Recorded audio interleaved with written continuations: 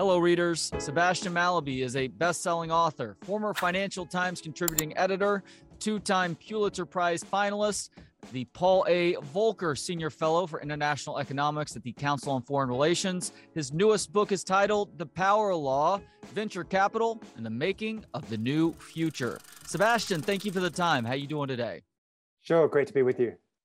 It's my pleasure, Sebastian. So I guess a couple of basic questions to start things off so people understand what we're talking about the rest of the way. So why don't we start with what exactly is the power law? So the easiest way to answer the question is to start with what the power law is not. It's not a normal distribution.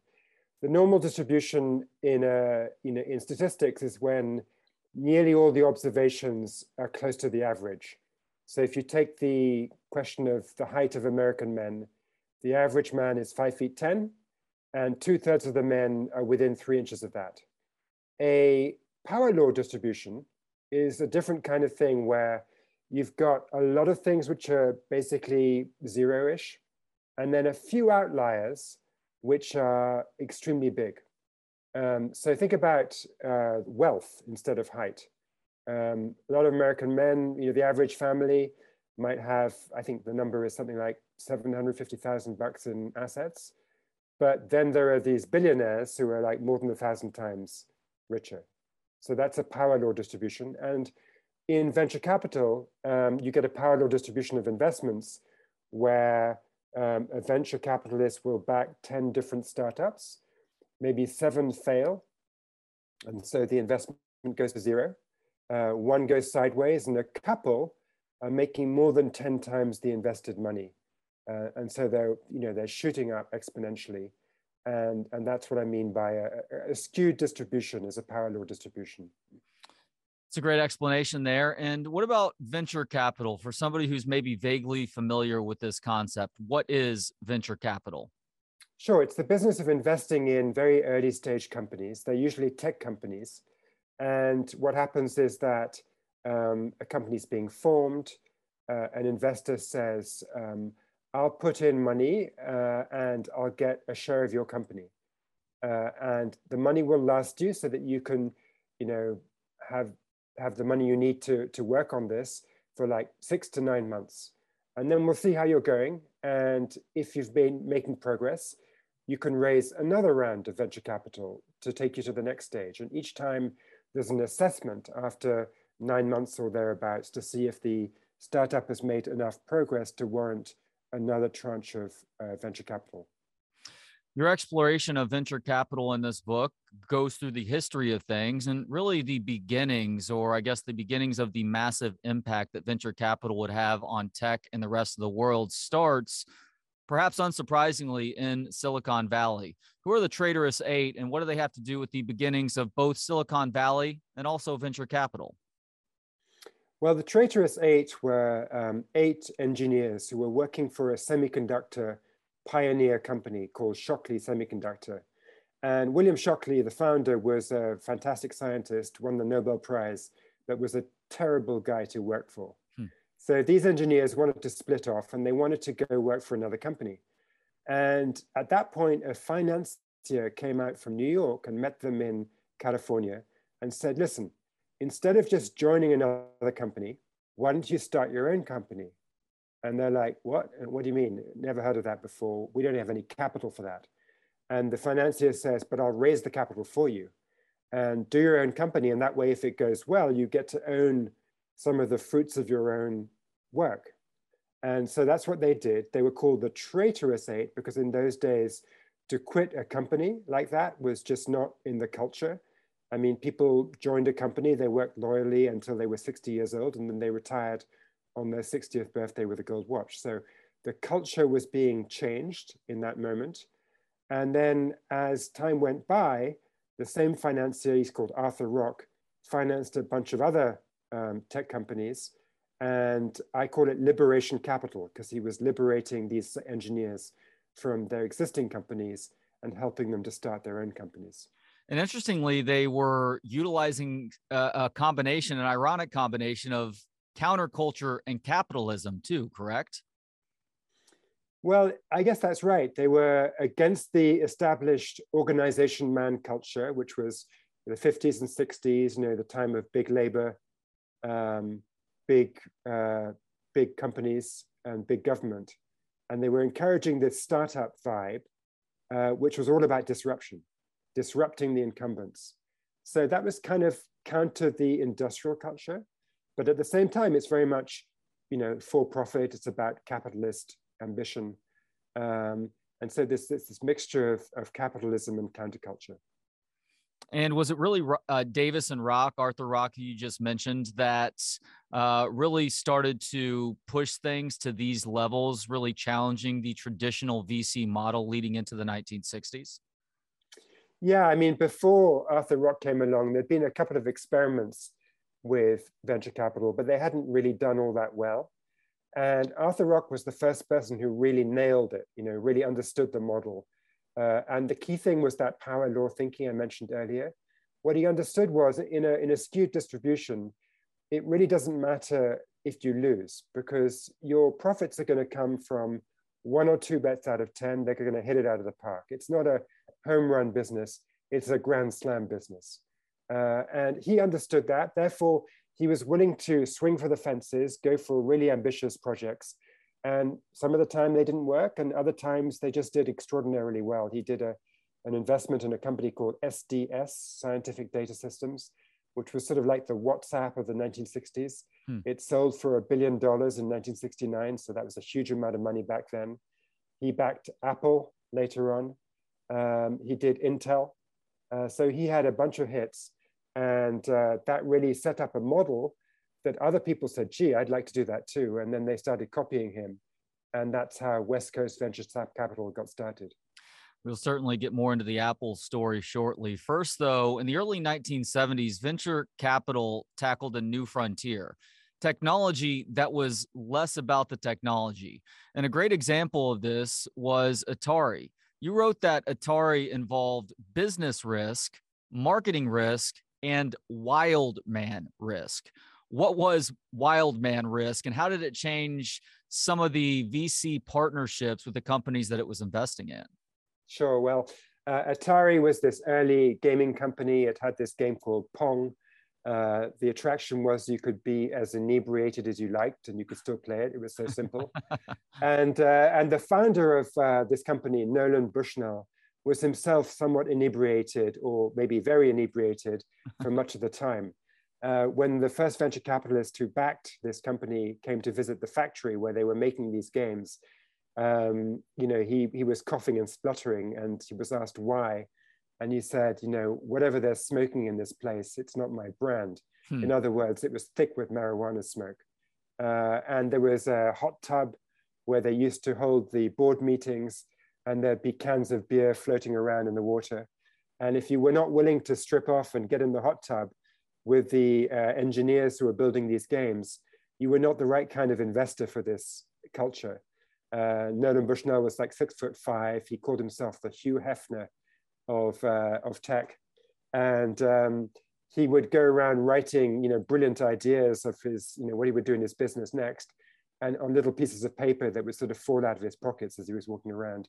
So completely chaotic. On Fridays, he would, pay the engineers, and they would all sprint for the car park to get in their cars and go to the bank and cash the check before the money ran out in the bank. So when the venture capitalist invested in this thing, he had to impose some discipline on the accounting, on the business. He had to sort of say, okay, you might actually need to get some more customers beyond the people in the bars who were inebriated. And so it was not that it was technically complicated to build these games, but it was commercially complicated and like humanly complicated to turn this inspired but chaotic culture into something that was a real business. Yeah, interesting that they were getting more involved in the business side of things while also recognizing the need to get down to the level of those that you were trying to connect with to make that initial investment too. Whereas I think you told the story that a couple of VCs who came in to give some money to Atari, they saw the hot tub set up and guys getting in the hot tub, and they were terrified. They kept their suits on and still tried to have these conversations. But the group that ultimately won them over said, you know what, we're going to strip down and get into the hot tub as well. Yeah, and that group was Sequoia, which later became the most successful venture capital company of all. And the founder, Don Valentine, had the singular advantage that he'd been a water polo player for the Navy. So you can imagine he was built in the manner that when he took his shirt off and got in the hot tub, it actually enhanced his authority. Yeah, Don Valentine is one of those characters from this book who seems like he needs a book of his own, Sebastian. Right. I mean, it was said of him that, you know, he could be so tough on people that somebody passed out in a meeting with him. They were so scared of him. He would say there were two kinds of founders of companies, and one kind should be taken out the back and shot. He wasn't afraid in investing in a company like Atari, but nor was he afraid in investing later on in Cisco. Cisco, of course, became the maker of routers for computers through the 1990s and had a massively commanding position in Silicon Valley. But it began in a bit like Atari, kind of totally chaotic, brilliant product, but chaotic business culture. People apparently, you know, had fistfights in the office. They got on so badly together, a completely crazy bunch of people. And Don Valentine was, you know, with his Navy physique, was not scared of that stuff. And he invested and basically waded in. For a while, he made himself the CEO. He made his investing partner the head of manufacturing. And they installed an entirely new team. They booted out the founding couple that had created the company. And they basically remade the whole thing. And it was a fantastic success and dominated, as I say, routing technology for 13 or 14 years. But it took that, you know, roll your sleeves up and be tough kind of hands-on investing, which is why venture capital is so different to Wall Street, right? It's just a completely different mentality, much more hands-on. Yeah, we'll get more into Sequoia's dealings a little bit later on. First, though, how was venture capital at least partially responsible in helping to accelerate the seemingly decades-off potential for editing DNA in the 1970s? Sure. Well, in the mid-late 1970s, there were the first experiments in recombinant DNA. And the idea was that you could basically, you know, make a medicine like insulin, artificial insulin in a test tube, as opposed to the almost medieval sounding method of taking a pancreas from a dead pig and squeezing the insulin out. And so there were these test tube experiments at two universities in California, and a young venture investor heard about this science and thought to himself, you know, that's just fabulous. I mean, if we could accelerate that process, we could build the insulin and start selling it, and it would be just a great business as well as a great thing for the world. So he went to see the scientist, one of them who had been involved in the early experiments, and he said, how long would it take to commercialize this thing? And the scientist said, well, you know, it could be 5 years or something, maybe 10 years. And then the investor said, but what about if you didn't have to write a grant proposal? What about if we just took away all of the academic processes that normally slow you down? And we just, you know, the money is there, you can have the team you want, and you can just do the science without the scientific bureaucracy. And then, you know, the guy says, he's called Herb Boyer, the scientist. He says, well, maybe we could do it faster. And Bob Swanson, the investor, said, of course you could do it faster. And they write a business plan together, and they take it to Kleiner Perkins, one of the other storied Silicon Valley venture capital companies. Mm-hmm. And they say, listen, you know, we think we can try to make insulin, and it's going to be a massive market. And they talked Tom Perkins, the co-founder of Kleiner Perkins, into backing them. And they did exactly what Bob Swanson had said. They took away all the scientific bureaucracy. They just did the science, and they built artificial insulin in record time. Such a great example of venture capital's impact and really helping to speed up the idea of tech, and very beneficial tech for society as well, obviously.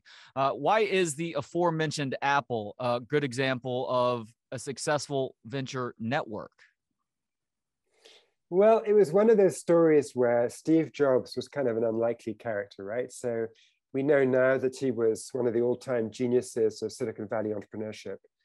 But picture this figure who's dropped out of Reed College. After a year or two, he's gone off to India to find a guru. He comes back and believes in a fruitarian diet. He doesn't usually wear shoes. He washes his feet in the company. Well, he doesn't even have a company bathroom at that point, but he washes his feet in the basin just occasionally, but basically he doesn't wash them. And there he is hanging out in this garage with his friend Woz, who is a pretty good engineer, but basically doesn't look anyone in the eye. So you've got this unlikely character, both called Steve, and they want to raise money, and they have no credentials. And this is, not in the era of Mark Zuckerberg, where we're used to the idea that people drop out of college and they build these great companies. This is like way back in the 70s. And not surprisingly, the first people that Steve Jobs asked for money said, "You gotta be kidding. You think I'm gonna give you money? I mean, you're not even wearing shoes." And, Arthur Rock, who was, as I said, the dominant West Coast venture capitalist, told me that, he hadn't had a bath for a long time. And it was difficult to be in the room with that guy. So he refused to invest initially. But the good thing was that the culture had already evolved to the point where when you said no to somebody, you also introduced them to somebody else in case they had maybe they should have a second chance. And so each person who said no to Steve Jobs would say, well, who else should I talk to? What can I do? How can I make this work? And they would pass him on. And eventually, a retired engineer who had worked at one of the other computing companies, I believe it was HP, went to see the garage where the two Steves were hanging out. And this guy was called Mike Markale. He shows up and he knows enough about circuit boards to spot that there was a really good circuit board design that Wozniak had built. And that changes his mind, and he gets involved and he puts his own money in because he's made a lot of money off of stock options from his previous company. And he starts to help them to build it. And then once he's involved, it's possible to go to the venture capitalists and get them to invest. And even so, a lot of them passed initially, but eventually a West Coast outfit called Venrock, which was the investing arm of the Rockefeller family, they took a meeting. They weren't sure whether to invest. Steve Jobs still seemed a bit crazy. They said, "Excuse us," and they stepped out for a minute. They stand around in the corridor for a couple of minutes and say, "Should we do it? Should we not do it?" "Well, what the hell? Let's try it." And they back him. And that then leads other people to have FOMO. They pile on, and it starts to build momentum. Arthur Rock invests, and that's a big signal in Silicon Valley because of his prestige. And Steve Jobs turns out to be really good at hustling and at design, and it turns out to be one of the all-time success stories. But it was turned down many times initially. So in some sense, it's a story about the failure of venture capitalists to spot a good deal. But in the other sense, it's a story about the success of the venture capital network in ultimately coming to the right decision. It was around your telling of the Apple story that you cited sociologist Mark Granovetter, who argued in 1973 that weak ties generate a greater circulation of information than a handful of strong ones. Now, that tends to go against, I think, logic in some ways. But why is this, Sebastian? So think of a model, and this is a real model, right, where on the East Coast in Boston, there was a thriving technology ecosystem built around MIT and Boston and Lincoln Labs and defense contracts. And so you've got Wang, you've got DEC, you've got these mini computer companies, but they are vertically integrated. And people tend to join and stay there a long time. And they're quite secretive. And so the people who work there have strong ties to the folks who are in the same company. But they don't have many weak ties to folks outside because you're not supposed to talk about the secrets to anybody on the outside. And it turns out that that culture has a problem. The problem is, let's imagine you're an engineer in the research department. You have a great idea, but your research director doesn't like it. Maybe he doesn't like it because he thinks it's a bad idea. Maybe he doesn't like it because it's a great idea, but if you were to succeed with it, it would cannibalize an existing product that the company is building. So at that point, the idea is dead. Now compare this to the West Coast, where you've got lots of startups. And the engineer at a medium-sized or big company like HP has an idea, the boss doesn't want to do it, the engineer is frustrated, goes to a bar, bumps into some other engineers, bumps into a venture capitalist, talks about the idea and says, it's too bad I couldn't pursue this idea. And the venture capitalist says, wow, that's a great idea. I'll help you. I'll give you the money. And with that capital, you could set up your own company and do the experiment yourself. Now that idea has a chance of working. And so Granovetter's idea is that when you've got this system where ideas and people and money flow around the ecosystem and people meet up in that bar after work and they trade ideas, it's much more fertile as a system for invention.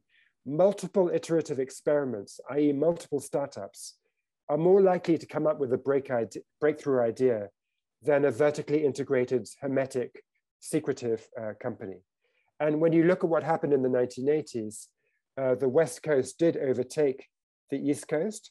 But even my argument is that even with Apple in the 1970s, you could see this as a sort of prophecy of the 1980s, where Steve Jobs is out there trying to raise money. He doesn't do so at first, but he talks to enough people in the network that eventually he gets funded. And then the idea gets a chance to work. He builds the personal computer and it works. And then the rest is history. Yeah, you talked about Cisco a little bit earlier, and Don Valentine and Sequoia landing on Cisco in terms of it being literally the most successful story out of Silicon Valley in the 1980s. What all did Cisco and its successes unlock for Don Valentine and Sequoia going forward for the next couple of decades? Yeah, so Cisco's breakthrough was something called a multi-protocol router, which, in other words, it was a way for computers to connect to each other even when they had different protocols, like when they were running different software, they were made by a different computer manufacturer. Before, you could only link up one type of computer. So you might have a situation, for example, at Stanford, and this is a true story, where the business faculty had computers that were all linked up together with Ethernet cables, but the business faculty couldn't speak to the computer science faculty. And so what happened was that the person running the network for the computer science faculty was dating the person running the business school's set up, and they were pissed off that they couldn't send each other love letters over the network. So they built a multi-protocol router. And then when Stanford didn't let them take that breakthrough and turn it into a company, they quit anyway, and they set up Cisco. And they turned that multi-protocol router idea into a business. And they were very innovative and they got it started. And by this point, they were a married couple, but they were very tough to work with. And so that's when they got investment from Don Valentine of Sequoia. He initially worked with them, but wound up firing one of them because she was so difficult. And then the other one quit out of sympathy. And so Cisco went ahead without them. And it became this dominant company because the idea of the multi-protocol router was just so crucial to the build out of the internet. Everybody wanted to be connected to everybody all of a sudden. And as the internet arrived, that was just a super valuable idea. And Sequoia, in an innovation that was unusual then, Don Valentine stayed on the board of Cisco way after it went public. So venture capitalists are normally just focused on the early stage of a company. But once it's bigger and goes public, they normally fade into the background. In this case, they stayed involved, and that gave Sequoia a vantage point to kind of see what the next thing in networking technology might be. And then Sequoia would go off and back startups that might build that next thing. And then if it worked, Cisco would buy that startup. And so you had a sort of feedback loop where Sequoia was on the board of Cisco, which would be buying startups that had been backed by Cisco. And it entrenched Sequoia at the center of the tech ecosystem in Silicon Valley. While there was nothing legally wrong with that, is there anything amoral about a setup like that, do you think, Sebastian? I think if they had been really locking up the world of routers and nobody else could compete, then it would be anti-competitive and that would be bad. bad for innovation, and therefore the law should come down on them.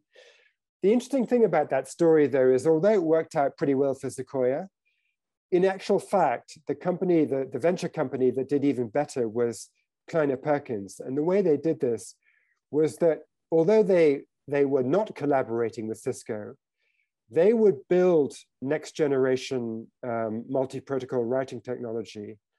And then Cisco would want to buy it. And they would say no, they would refuse. And they would wait another 6 months for their technology to really take off. And then Cisco would come back with another offer. At this point, Cisco would be desperate. And instead of offering like 500 million bucks, they would offer billions of dollars. And at that point, Kleiner Perkins would sell. And Vinod Khosla, one of the partners at Kleiner Perkins, did this like 3 times with different router companies in the 1990s. And he ended up selling them all. And that made him the #1 venture capitalist in the world in the 1990s because he could sell at such a premium because he didn't sell immediately. How did Mosaic Communications, which went on to become Netscape, serve as another major step in the evolution of the power law? Yeah, it's a great question because before the arrival of the internet, if you think about it, there had already been Moore's law, right? There had been semiconductors, and we know from Moore's law that these tend to double in power every couple of years, even without increasing the cost. So if you were building a product like a router, like a personal computer that used semiconductors, the inputs that you were putting into the device were going to be doubling in power every couple of years. And you could therefore either cut the cost or increase the quality just because the inputs were getting better. And so you were sitting on what some venture capitalists call tech beta, when the whole market is going up because the tech is getting better. And so one of the reasons why the winners in venture capital investing carry on winning and therefore deliver this exponential profit is because of that increase in the fundamental power of the tech through Moore's law. Now, fast forward to the arrival of the internet, and you get another thing called Metcalfe's law. And Metcalfe's law says that when you have a network, the value to the users goes up with every new person who joins the network. Because if you think about it, you want to send email to people, the more people who are available on the network that you could send an email to, the more useful the email system becomes. So Metcalfe's law states that the value of the network rises as the square of the number of people on the network. And so, you know, if there are 10 people on the network, it's worth 100. But if it doubles to 20 people, the value quadruples to 400 because it rises as the square. So now just think about building a product for the internet. You've got Moore's law, which is still present and active, which is like doubling the value of what you're doing every couple of years because the semiconductors are more valuable or more efficient. And then you've got Metcalfe's law, which is then turbocharging that on top. So I call this the turbo power law. It's not just the simple power law, it's like a turbo, turbocharged. And so when you built a company like eBay, which sits on top of this network and on top of semiconductors, eBay was the first example of a consumer product where you could do these auctions online, which went from nothing to being worth several $billion in an incredibly short time. So it's the beginning of the massively quick software-driven profits.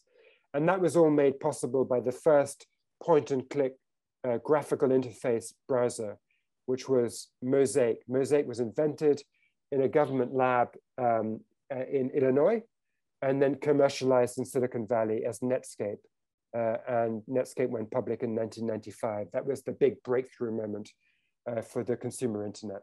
And Benchmark really started to make its name with that initial investment in eBay a little bit after that. Now, it has been established throughout this conversation, VCs are good at sniffing out ideas with big potential. So it's no surprise that they found Yahoo in that company's early days as one of the first to offer users the ability to search for just about anything on the web. But Yahoo's founders made it clear that they wanted this feature to remain free. How, if at all, did that alter the way in which VCs worked with companies like Yahoo? Yeah, so it was a funny story. Michael Moritz from Sequoia, who had been hired by Don Valentine to join Sequoia and was, part of the next generation of brilliant Sequoia investors, visited this trailer on the Stanford campus. And inside it, he found a lot of junk strewn around the floor, but also two enormous computer screens powered by these workstations that were fondly named after sumo wrestlers by the inmates of this trailer, who were Jerry Yang and David Filo. And they were the founders of Yahoo. They called themselves the Chief Yahoos, and they had all these weird nomenclature. And they were doing it kind of as a hobby, as a break from their PhD dissertations at Stanford. And when Michael Moritz sort of said to them, well, this could be the TV guide for the internet, this could be quite useful. How much are you going to charge consumers for it? They looked at him like he was nuts and said, this is a hobby, we're not going to charge for it. So then Michael Moritz had to think, well, if it's going to be a business that we invest in, it's got to make some money somehow. And so then he had the idea that he was a former journalist. And of course, radio often doesn't charge people, but then it makes money through advertising. So he quickly understood that you could do Yahoo, you could invest in it, and you would monetize through advertising. And so he helped the two Yahoos to make their business into a real commercial thing by pushing the idea of advertising. But of course, to get ads, you have to have eyeballs. And so the race for maximum customer acquisition began. And it created this style of venture capital investing where a lot of the dollars that you invest go into advertising to try and drive user growth, to do what they call blitz scaling, where you massively drive for number one position to be the internet directory of choice, because only the number one is going to succeed, right? Everybody in the world is going to want to go to the best directory, and the number two will basically be not valuable at all. And so Yahoo started to chew up capital like nobody's business. For a while, it was very, very valuable because it was the number one. But at a certain point, somebody invented a better search technology that was a better directory. Of course, that was Google. And then Yahoo basically failed. So the amount that VCs were investing in tech skyrockets, obviously, in the 1990s, really beginning in the mid-90s, going to the end of that decade. Just how much of the responsibility do VCs bear for the tech bubble bursting early on this century? Yeah, it's a great question, because one of the things that struck me when I first was researching my book, 5 years ago, I would go to Silicon Valley, interview people, and go to Sand Hill Road, where, a lot of the VC companies are headquartered. And I came away, because my background was in writing books about public markets. I've written about hedge funds, for example. And I just thought Silicon Valley was a machine for building bubbles. I mean, just imagine you put all of the investors on one road, you call it Sand Hill Road. You make sure there's only a couple of restaurants on that road, so they all meet each other for lunch every time. They have groupthink as a result, plus they have to syndicate into each other's deals because, as I explained before, you have one round of financing for a startup, and then 9 months later, the money runs out, you need some more money. And so then you go to a different venture capital company to syndicate into the same startup. And often one round will have 2 or 3 different VCs involved. So they're all investing in each other's companies. And you can't go short, you can't bet against something, which is something you can do in public investing in the stock market. So the whole thing doesn't have an off switch. Basically, everybody is group thinking together, and they have an interest in pushing up the market values. And so when everything started to get super overheated because of the internet, valuations in private tech companies went up and up and up, and there was nothing there to stop it. And the only discipline would have been going to do an IPO and finding out that nobody wanted to pay the price that the private investors were paying. And the problem was that in the late 1990s, that check on the valuations, which was traditionally provided by the stock market, failed to work because there were day traders all of a sudden who were driving up the public markets. They were buying and selling stocks online, and this was possible for the first time because of the internet. And so online trading drove up online companies. And as a result, there was this feedback loop between the private markets were going up because the public markets were going up, the public markets were going up because the private markets were going up. So I think the answer to your question is the private markets are always creating bubbles. And then when the public markets also start doing the same thing, that's when you get into real trouble. And that's what led to the bubble inflating in 1999. I think the Fed was also a bit guilty there too, because they were very loose at the time. And then in 2000, the whole thing blew up. To feel like all three of those things are at play again in modern times with what's going on economically? It does. Yeah. Short answer. Okay.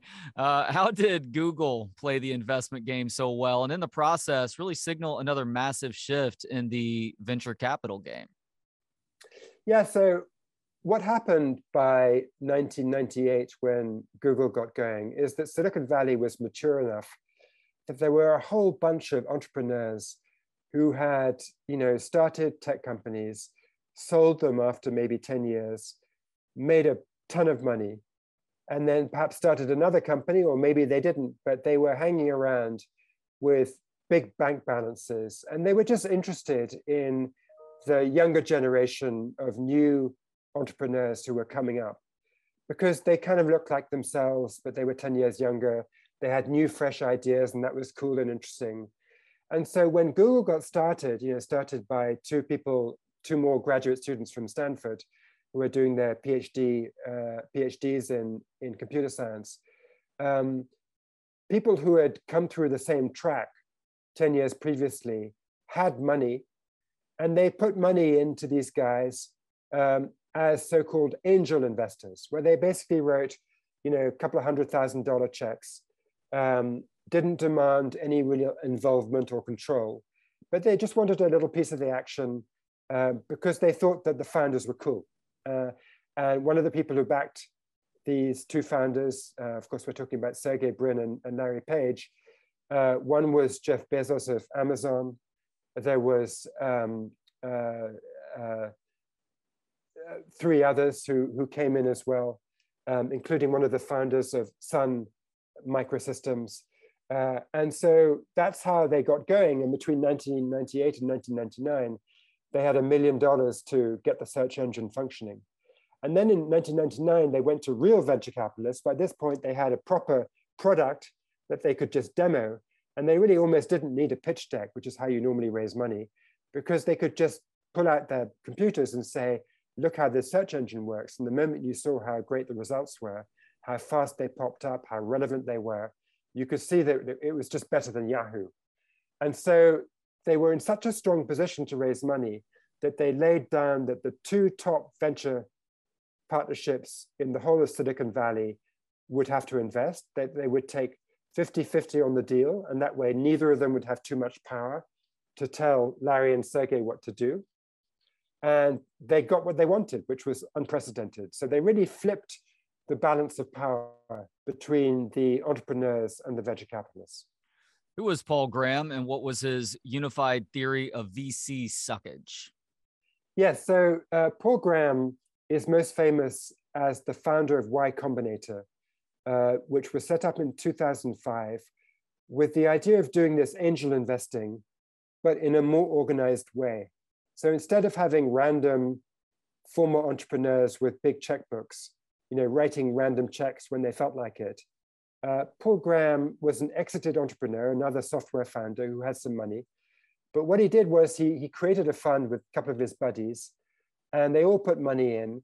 And then they put out an ad and said, if you're thinking of founding a software company and you want to spend a summer like, advancing that idea, come and join the summer school for startup founders, and we'll help you a bit, and you can hang out with us. We'll give you a little bit of money, enough to pay the rent and buy us some pizza, so keep you going. And we'll take a small share of your company, and we'll help you to incorporate it, do the legal work and all that stuff. And hey, we'll cook dinner on Tuesday nights, and all of the people in the summer school will come and have a laid back dinner together. We'll get a speaker in and you can network together. It'll be cool, it'll be fun, and come join us. So it was a very laid back model. And because Paul Graham himself was this good computer scientist who had used his skills to build a successful startup that he had sold at a big profit, and because he'd also written a blog, he was one of the early bloggers, which was extremely thoughtful and fun to read and kind of inspiring to young coders. He already had a he had a following amongst young coders who worshipped him even before he started Y Combinator. So when he did Y Combinator, it was a natural outgrowth of his standing in the community. And he put out this message on his blog saying, hey, come to the summer school. Tons of people applied. And he took a select few who seemed to be really good. And they did the summer school, and everybody wanted to join the second summer school. And pretty soon this became a super successful business where the equity that they took in the new little companies that they incorporated became extremely valuable. Out of this came Dropbox, Airbnb, and a few other big hit companies. And Paul Graham did really well, but also he became famous and influential in the Silicon Valley ecosystem. Why did Peter Thiel despise major venture capital firms in the late 90s and early 2000s? Yeah, I should have said before, Paul Graham's universal theory of VC suckage, and this is a good way of segueing to Peter Thiel because he had kind of a similar view. It was basically that traditionalist VCs were putting too much money into startups, drowning them in capital. They didn't really need that much cash, and they were not respectful enough of the entrepreneurs. And they were too keen to squeeze the originality out of the entrepreneurs by saying, I'm a VC, I'm experienced, I'm older than you, I tell you how to do this. And Paul Graham's idea was, no, you should let the weirdness and the funkiness of 22-year-old founders just express itself. And let them do their thing. And Peter Thiel had kind of a similar view. He was a bit less enamored of being 22 years old because he had come to entrepreneurship when he was more like in his late 20s. He'd started PayPal. And he was not a software coder. He was a former, he'd been to law school and he had founded PayPal paired with a technologist, but he himself was more of the business side.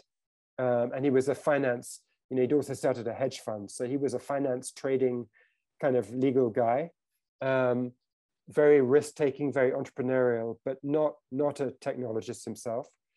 And Peter Thiel's view was that because of the power law, because in other words, only 1 or 2 out of 10 bets is going to do really, really well, to do well, you've got to be weird. You've got to be unusual, because if you're normal, you're going to do something that 5 other people do as well. And there'll be 5 other startups trying to compete with you to do the same thing. And so all the profits will be competed away and it won't work.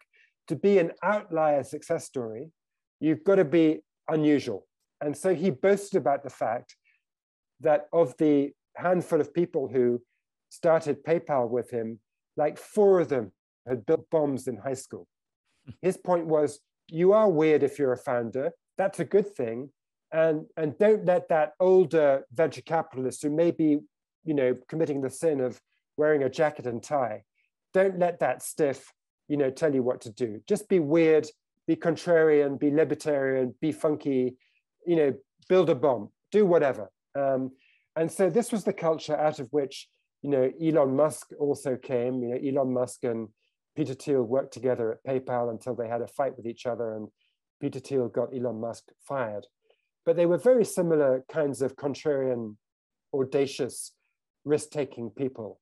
And so when Peter Thiel founded his venture company called Founders Fund in 2005, the same year that Y Combinator got started, they both basically had theories of VC suckage. They were both rebelling against the traditional Sandhill road. So, as many know, Peter Thiel eventually gets into the VC game himself around 2004, 2005, and he has proven himself to be one of the best at investing in that world. Is that because he has remained good at going after that wild man risk that we talked about with Atari from the early 1970s? Yeah, I mean, I think it is. He was the first venture capitalist to speak explicitly about the power law. Before he came along, lots of venture capitalists intuitively got the concept, and they would say things like, yeah, only a few of these companies are going to work. So what you need to do is not worry about losing money. You've got to just go for the things that you think might really do well. So they had the power law idea, but they didn't call it the power law, and they didn't think about it as systematically. Peter Thiel was the man who came along and said, wow, this is actually a law of statistics. It's a law of human nature. If you think about cities, 80% of the populations of cities live in 20% of the cities, because you have this skewed distribution of which cities are super big. Academic citations is the same thing. A few academic papers get all of the citations. And because Peter Thiel was a very good mathematician, he understood all that stuff, and he applied it to the design of how he did venture capital. So for example, because he was out to capture these outlier power law exceptional bets, he really doubled down on the weirdness idea. He hired people to be venture investors with him who had been in trouble with the law, or they'd been fired from somewhere, or they were just weird themselves. Sean Parker, who had been kicked out of PayPal, having been the co-founder, because he was discovered in a beach house on the East Coast with an underage woman who was working for him, and a bunch of drugs, or so it was alleged. It wasn't proven, but that was the allegation. Other people wouldn't want to work with Sean Parker maybe, but Peter Thiel was happy to do so. And so he went for the outlier brilliant people, and he backed people in that same style. And including he backed Peter Thiel when he was doing SpaceX, which was talk about, backing some kind of rocket science idea. This was literally rockets, and they were blowing up at the time that Peter Thiel backed him. It was not a success yet. You said he backed Peter Thiel. You mean he backed Elon Musk for space? I'm sorry. He backed Elon Musk. Just making sure that people are clear about that. Absolutely. So he backed Elon Musk at a time when SpaceX was building rockets that just blew up. And buried a hatchet at the time too, because there was still a lot of resentment based on Musk's exit from PayPal. That's right. Musk had gotten married, gone on honeymoon, and while he was on honeymoon, he got fired by a bunch of Peter Thiel followers. That was not a happy moment in their relationship. So it took a while for them to bury the hatchet. And the story is that a little bit later, Peter Thiel runs into Elon Musk at a wedding, and Elon Musk needs some capital for SpaceX, and he says to Peter Thiel, how's about we bury the hatchet and you invest in SpaceX? And Peter Thiel puts it to his partners. Some of them think it's such a crazy idea, or a rocket company, you must be joking. But others think it's a great idea. And because of this way that Founders Fund, Peter Thiel's venture company, was structured, it was deliberately structured that you don't have to have a consensus to do the investment. It's okay if one person feels strongly that it's a great idea, then we should do it. And Luke Nosek was the partner who really believed it was a good idea. And he's a bit of a crazy character. I spent a happy 2 or 3 hours with him one day. He wanted to do the investment. The others thought it was nuts, but they let him do it, and it worked out fantastically well. How has China's tech success been driven by venture capital more than many realize, as seen through the financing of Alibaba? And just how much did the Chinese government put into Alibaba in its beginnings? Yeah, so when I was reading about China before I went there for this research, I read books like the first one by Kai-Fu Lee, who's a well-known artificial intelligence scientist trained in the US, came from Taiwan, but went back to China.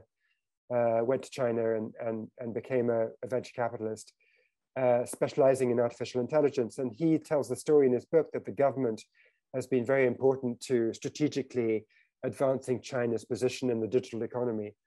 But what I found when I went to investigate was that whatever the case about AI, the early Chinese internet companies that succeeded, whether it's Alibaba, Tencent, or Baidu, whether it's Sina, Sohu, or NetEase, all of these early companies got zero input from the government. I mean, the government didn't invest at all. And in that vacuum, in walked venture capital.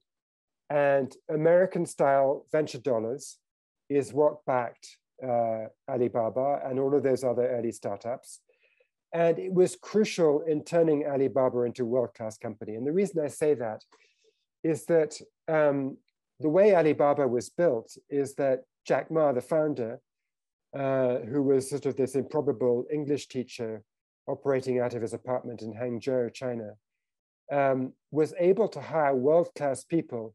For example, the lead technologist at Yahoo in California, a guy called John Wu, a Chinese American. And he persuaded John Wu to quit his position at Yahoo, which was a super successful company then, and join Alibaba, which was a startup. How is that even possible? The answer is that Jack Ma had stock options, and he could give stock options in Alibaba to John Wu. And John Wu took the view that these options in Alibaba were going to be more valuable than what he had in Yahoo, because Yahoo had already succeeded, the options had already paid out, whereas Alibaba was just getting started, China was a huge market. And so he believed the vision. But that was only possible because there were equity stock options to give. Why were there equity stock options? Well, it wasn't because that was normal in China.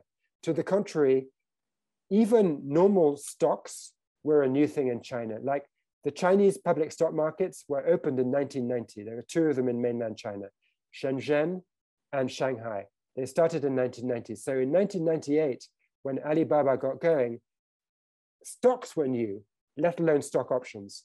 And the stock options were only made possible because the American venture investors brought in American lawyers from Silicon Valley who structured the company with like a Cayman Islands parent thing and the ability to issue all kinds of different shares, preferred stock, normal stock, equity options, and so forth. And that's why Jack Ma had this superpower of hiring John Wu. And by the way, that's also how he hired his chief financial officer, Joe Tsai, another Chinese American who joined only because of the stock options. And I don't think Alibaba would ever have gotten off the ground in the same way if it hadn't been for those equity options. Considering China has established a reputation over the last 10 to 15 years of partnering up with various industries to squeeze them for every bit of knowledge that they have before taking that back to China and kind of shutting that other business or company off, have we seen China's VC deals involve less international money over the last 5 to 10 years?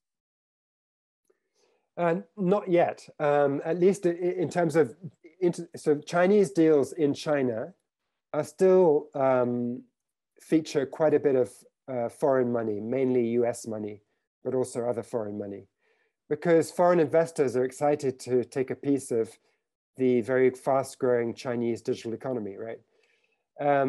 It could well be that as part of this geopolitical standoff, the Chinese government clamps down on that. But for now, that hasn't happened. What has happened is the other direction, is where the US government, I think rightly, doesn't like the idea that Chinese venture investors are in American tech companies because they may take that technology by virtue of being inside the tent. They're going to learn about what's coming down the pike and they're going to use that to help Chinese tech companies copy it. And since some kinds of technology have military applications, I'm not sure that's a great thing for the United States from a national security point of view. So the US government, through its CFIUS mechanisms and through other types of activity, is able to discourage that Chinese investment in American venture deals. How much has VC fueled the rise of blockchain and cryptocurrency? Well, quite a lot. I mean, Andreessen Horowitz is a big Silicon Valley venture capital partnership, which has invested at this point, I think, I don't know whether it's $3 billion, but it's sort of in that range into crypto, NFT, blockchain, and Web3. It has these dedicated funds that do just that. And then there are other venture partnerships which are piling in. Sequoia, which we've been talking about, recently joined the bandwagon a few months ago. So it's not the only source of money. As you know, part of the feature of the crypto ecosystem is that people issue tokens, and then the tokens become valuable because regular people buy them, or whoever buys them. And that in itself is a source of capital for doing crypto projects. But traditional VC is also part of the source of the capital.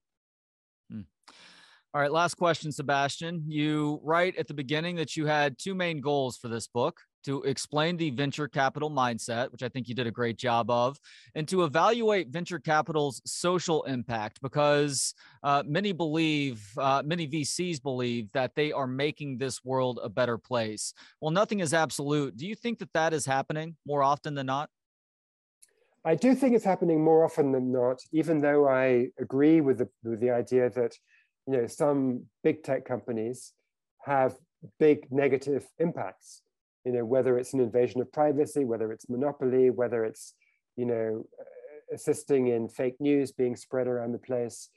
I think there's a bunch of concerns that society ought to have about big tech, and it ought to be regulated.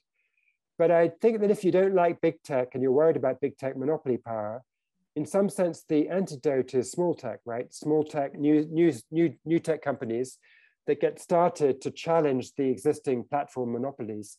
And those new tech companies, of course, are being backed by venture capital. So in a way, the more you're worried about big tech, the more you should favor venture capital and small tech, in my view.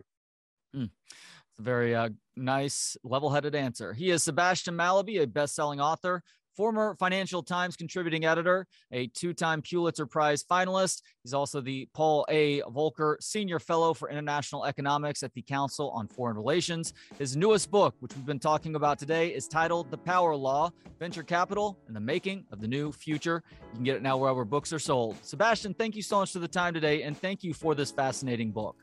Thanks for the great questions. Thanks to Gentleman Jesus for the intro and outro music. Hear more of his work at gentlemanjesus.com. And thanks to Josh Bates for the video editing. You can get a hold of Josh on Instagram at Forager Digital. And thanks to you for checking us out, of course. You can watch, listen, learn, and connect for free at booksonpod.com. For Books on Pod, I'm Trey Elling. Good day.